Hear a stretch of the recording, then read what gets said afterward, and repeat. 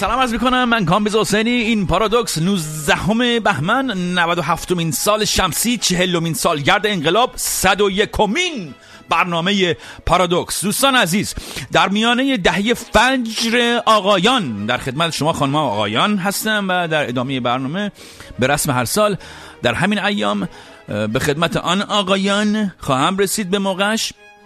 داستان انقلاب میگم از این حرفا، ولی پیش از آنکه چنین شود و چه ها نشود یه کوچولو سری یه چیزی بگم همین اول برنامه تا یادم نرفته.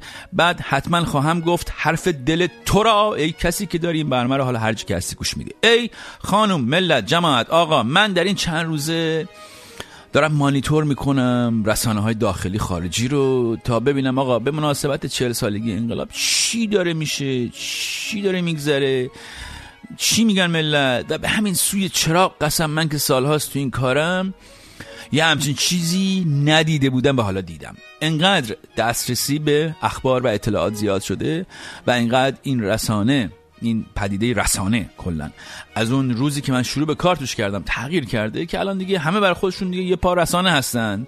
و من اینو در مذمتش نمیگم، بلکه اصلا چرا که نه، اطلاع رسانی به هر ترتیبی خوب است و خدا را شکر که این چنین است. ولی چیزی که نظر من رو به خود جلب کرد تو این وسط به عنوان کسی که مشاهده گره و میخواد یک پرسپکتیوی ارائه بکنه از آنچه داره میگذره در پیرامونش و اصلا مشاهده و مخابره و طنازی در موردش قرار کارش باشه، اینه که خشونتی که در گفتار و نظر دادنهای ماست همین جوری آقا داره میاد، همین جوری داره میاد در روی زندگی شخصی ما قطعاً تأثیر میگذاره و شاید اصلا داره این نسل رو به یک ترتیبی عوض میکنه که من نمیدونم حالا به چه سمتی. جامعه شناس نیستم، ولی من فقط مشاهده خودم رو دارم بهتون میگم. خشونت کلامی فراوانی در شبکه‌های اجتماعی، خصوصا در رسانه‌های داخل ایران، رادیو، تلویزیون و اینها به سرعت داره شیوع پیدا میکنه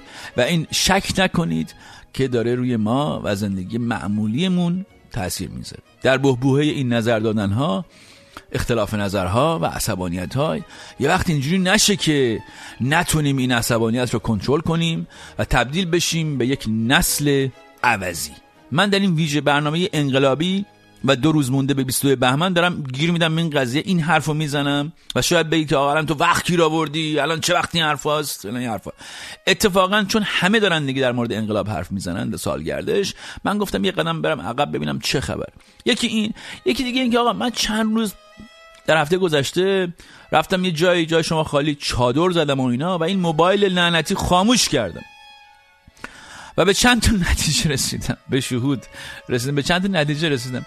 یکی اینکه آقا احساس کردم همین داستان خشونت، این چقدر این خشونتی که در اختلاف نظرهای آنلاین وجود داره روی من شخصا تاثیر میذاره. من اصلا دارم این حرفا رو میزنم چون احساس میکنم من خودم الان قربانی این قضیه‌ام، یعنی روی زندگی شخصی من داره تاثیر میذاره و برای همین نیاز دارم که یه فاصله سالمی بگیرم و یه فاصله تمیزی بذارم بین آنچه در خواندن و اخبار و اطلاعات من رو اذیت میکنه و زندگی شخصیم رو تحت شعاع قرار میده و دیگر این که اصلا چرا انرژی میگذاریم ما سر مسائلی که در نهایت آقا به درد نجات بشریت نمیخوره جان تو. ما چرا اینقدر انرژی میذاریم سر این مسائل بحث و جدل میکنیم آخه؟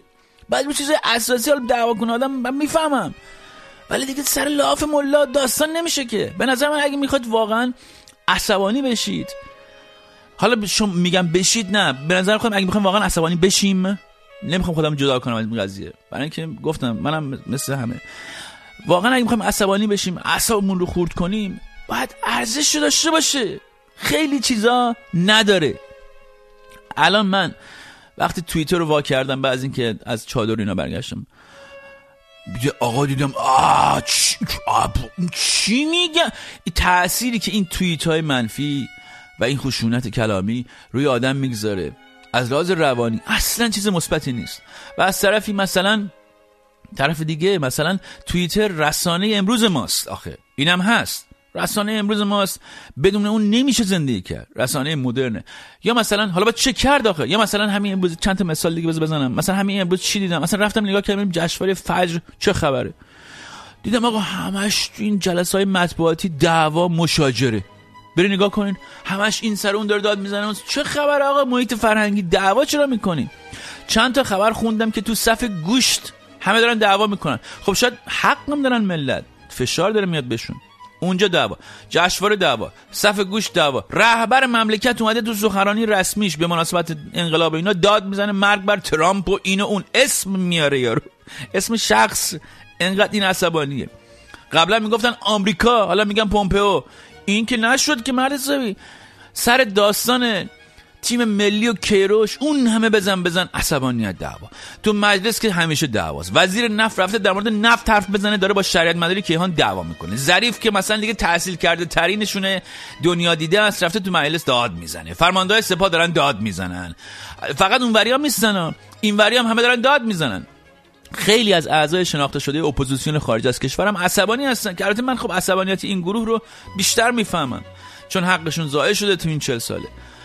حرف من این نیست که عصبانی نباشیم. باشیم آقا، باشیم. من خودم دلیلی که دارم این بحث رو مطرح میکنم اینه که در چادر فهمیدم که چقدر این اخبار منفی و عصبانیت هم داره روی زندگی شخصی خودم تاثیر میگذاره.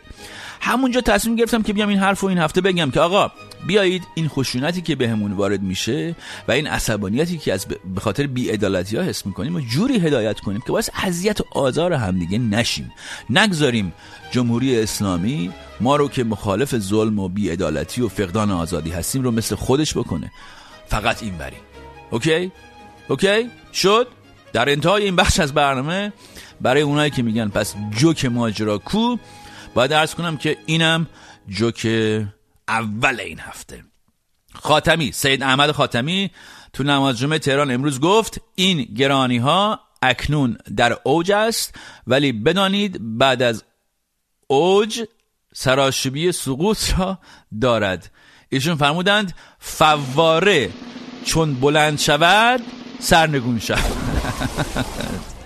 اینم از جوک این هفته. بله خب اگه حاضرید دیگه الان بریم سراغ داستان انقلاب پارادوکس استایل. باره گرفت.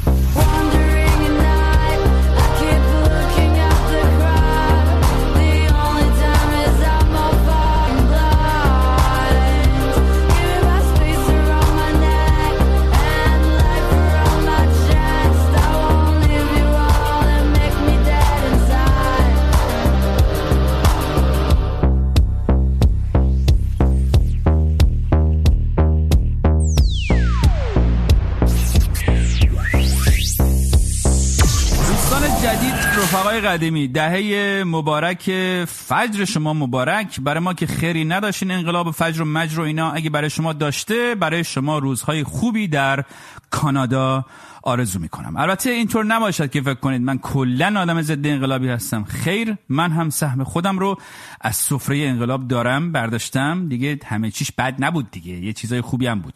سهم من از این سفره موسیقی است آقا جان. از تمام این انقلابی که مملکت رو سالها به عقب برد، من عاشق سرودهای انقلابی بودم که درست کردن.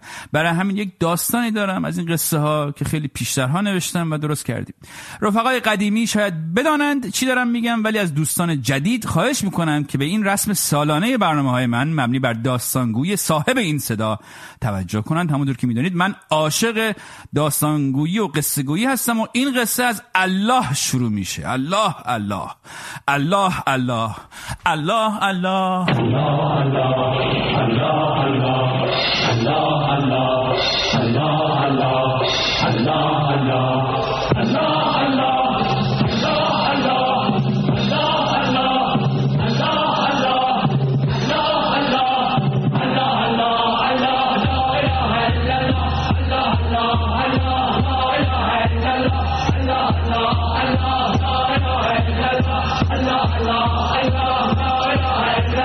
مرد مسلمان فرزند قرآن فخر شجاعان یار اسیران بگو یا الله بگو یا الله بگو یا الله بگو یا الله. خب داستان از اینجا شروع شد که همه ملت ریختن تو خیابون. چرا که آقا ای ایران ای مرز پرگوهر، ای ایران ای مرز پرگوهر، ای خاکت در چشمه هنر. سرچشمه هنر بودیم ولی کافی نبود و از خراب بود و کوخ نشین بودیم و ضعیف بودیم و پناه میخواستیم. پس رفتیم سراغ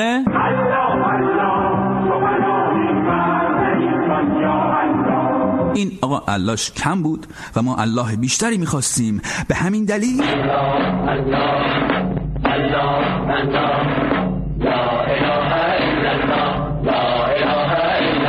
این هم یک کم ضعیف بود، برای همین داد زدیم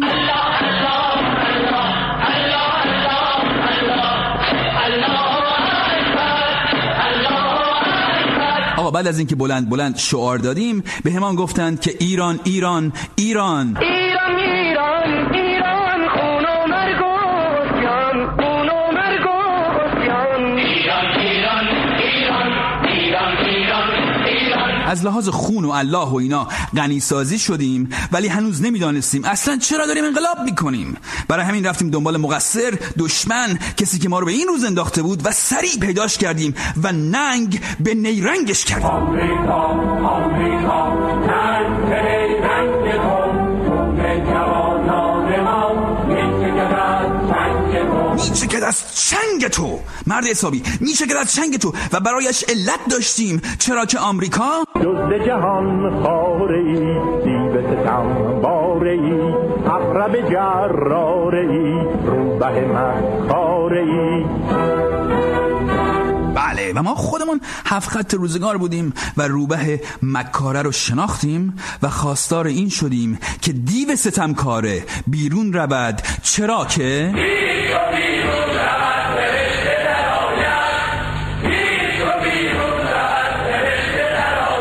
پس بدین سان مسلمانان را از خواب بیدار کردیم و گفتیم آقا به پا خیزید، به پا خیزید بابا. لا تخف مسلمان، به پا خیزید مسلمانان، به پا خیزید. شنیدید ای مسلمانان؟ شنیدید؟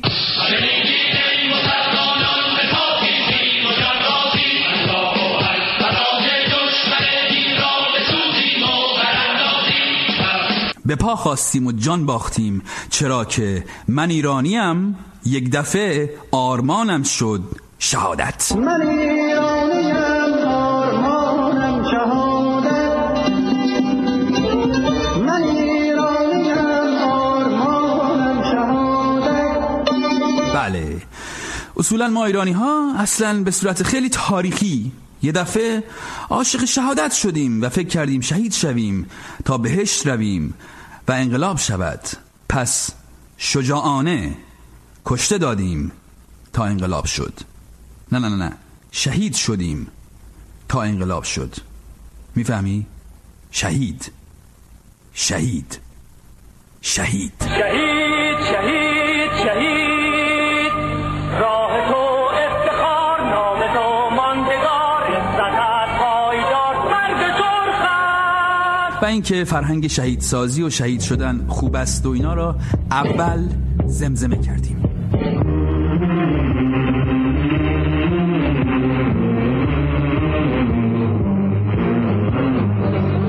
بعد فریاد زدیم.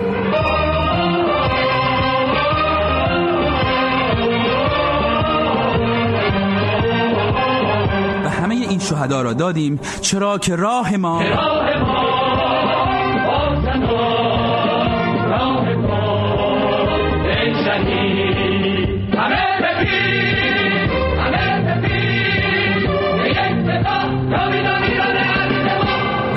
جاویدان ایران عزیز ما بعد از آن همه خونی که ریخته شد، انقلابش پیروز شد و هوا دلپذیر شد، گل از خاک بردمید. هوا دلپذیر شد، گل از خاک بردمید.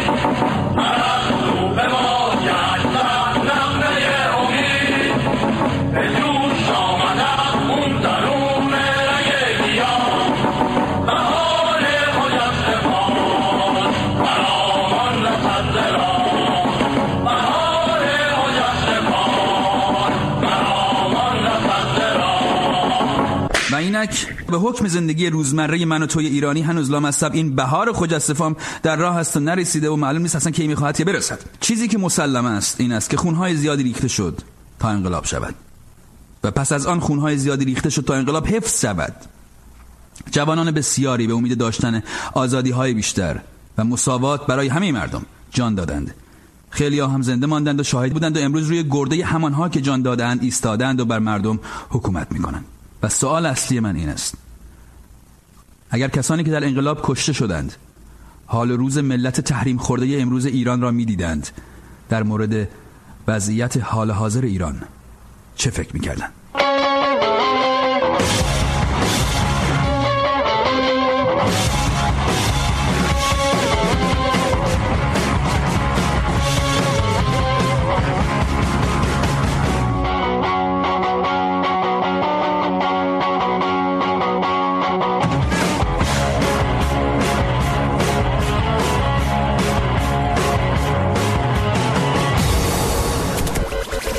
خب انقلاب و 22 بهمن برای من اینجوری در این سرودها معنا پیدا میکنه. من البته چند سالیه که تصمیم گرفتم نوستالژی این مسائل رو براش قصه شیرین نخورم.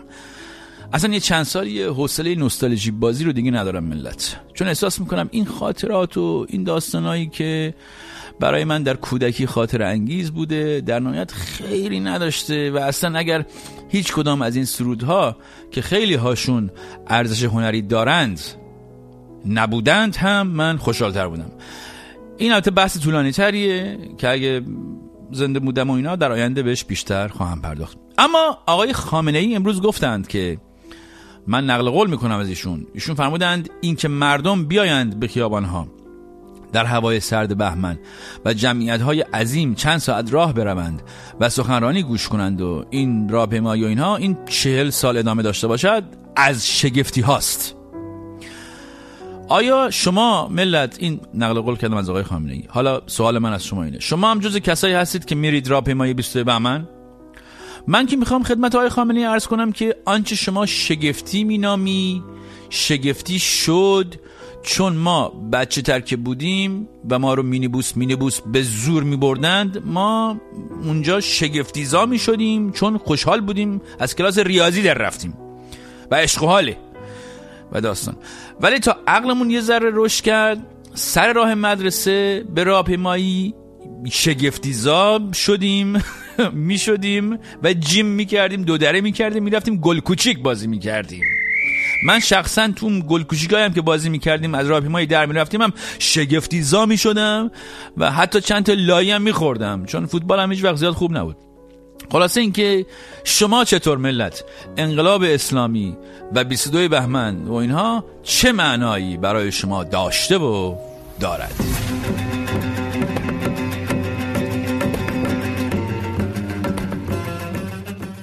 احساس میکنم انقلاب اسلامی زیاد پیچیده نیست و بشه توی چند تا کلمه خلاصش کرد. کلمه‌ای که به ذهن من میرسید: قفس، نقاب، شستشوی مغزی و اطمینان زدایی بود. توی قفس‌هایی که برامون ساختن یه سری نقاب دادن دستمون که همیشه به صورت بزنیم. هیچ وقت نباید خودمون باشیم. نباید تفکراتمون و احساساتمون رو بیان بکنیم. هر کی که بخواد خودش باشه و ایدئولوژی ها و تفکراتش رو بخواد بیان بکنه به نوعی حذف میشه.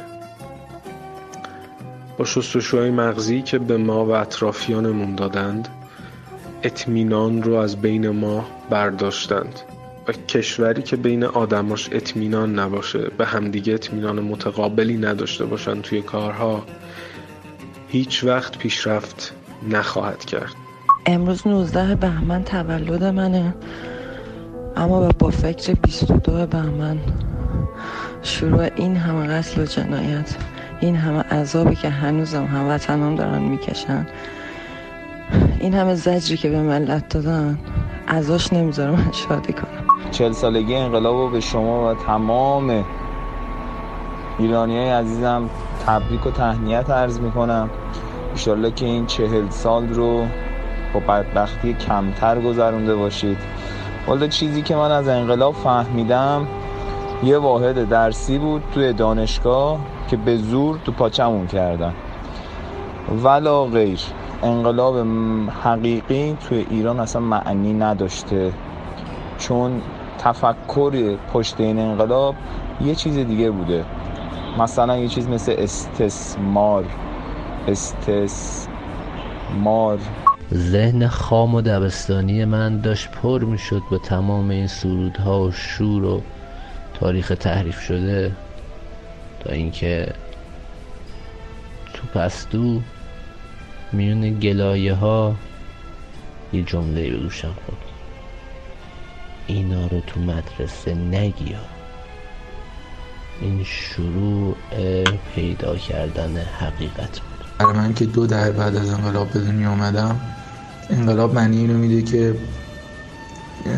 چیره شدن مذهب اسلام به تمام فضای سیاسی و اجتماعی کشور. یه نکته جالبی که وجود داره اینه که امسال توی خیلی از شهرها 22 بهمن با همایش پیاده روی تلفیق شده. خیلی جا میگن که بیاین پراید جایزه میدیم، شما میتونین 22 بهمن راهپیمایی هم باشین. با این طریق میخوان جمعیت رو جمع کنن. پیامی هم که 22 بهمن برای ما داره جز گرونی و عقبگرد چیزی نیست. پیامی هم که انقلاب داره قطعا همینه. ببین 22 بهمن از نظر من فقط یه معنی میتونه بده، اونم اینه که ما مردم ایران تنها مردمی هستیم که وقتی از گذشته‌مون حرف میزنیم انگار داریم از آینده صحبت میکنیم. من که یادم نمیاد، اصلا نبودم که یادم بیاد، ولی هیچ استنباطی ندارم از 22 بهمن. میگه چه احساسی میکنین از برگشت به ایران؟ میگه هیچ حسی. من دقیقا همین حسو دارم. من توی مدت انقدر به آیندم و به آرزوام فکر میکنم که مثلا موسیقی رو دارم انقدر جد دنبال میکنم که واقعا هیچ حسی ندارم. به قول خود امام هیچ حسی ندارم. از 22 بهمن چیه بابا؟ ولکن مالکم بیچه. 22 بهمن در گذشته برای من دیدن اخبار شبکه 1-2 ساعت 2 بود. وقتی که مردم زیادی رو میدیدم که شعار استقلال آزادی میدادن و کلماتی که خودشون احتمالاً مفهومش رو نمیدونستن بیان میکردن. بعد فهمیدم که همه این راهپیمایی ها و این شعار دادن ها از روی اجبار و برای منافع شخصی و شعارها کاملا متضاد واقعیت زندگی مردمه. 22 بهمن روزی که مردم در حمایت از سیستمی که فقط به فکر خودش هست و به فکر مردم محتاج نیست به خیابون ها میرن تا با شعارهای مرگبرین و اون بیشتر از قبل دنیا رو نسبت به خودشون بدبین کنن. والا ما دهه 60 از انقلاب وقتی بچه بودیم جشن و شوخی ها و اون چیزایی بود که تو دبیرستان و مدرسه همون بود، ولی الان که بزرگ شدیم واقعا فهمیدیم همه اینا یک کلاهبرداری و یک قمار بزرگ واسه ملت ایران بوده و الان واقعا متاسفم بگم که ایران از این انقلاب هیچ چیزی که به دست نیاورده و تمام ارزش و آزادی خودش از دست داده و از همه مهمتر که بعد از 40 سال ما برگشتیم به همون دوران قبلی، با این تفاوت که آزادی مردم کمتر شده، اقتصاد واقعا در حال فروپاشی هستش، مردم واقعا گرفتارن، امید و خوشحالی مردم خیلی کم شده. احساس من اینه که من الان یه مهندس برقم، خدمت سربازیم 20 روزه که تموم شده ولی بیکار تو خونه نشستم با کلی غم و غصه و آینده نامعلوم که نمیدونم به کجا میرسه. واقعا خمینی حرف خیلی خوبی زد، مگهش که 22 بهمن باید زنده نگه داریم، به یادش باشیم، چون ظلم مقابل ظلم باید بیستیم. بله، ظلم زمانه ما جمهوری اسلامیه، باید جلوش وایستیم، مثل کسایی که تو 22 بهمن قیام کردن قیام کنیم و اینا رو نابود کنیم. خب این برنامه داره همین الان تموم میشه. هفته دیگه اگه زنده موندم میبینم شما رو. این برنامه تنهایی نیست، با تشکر از همه همکارم که در تهیه این برنامه شرکت داشتند. برنامه این هفته ما اینجا تمام میشه. 3 2 1 تمام. هیچی آقا، هیچی. 22 بهمن نمندی.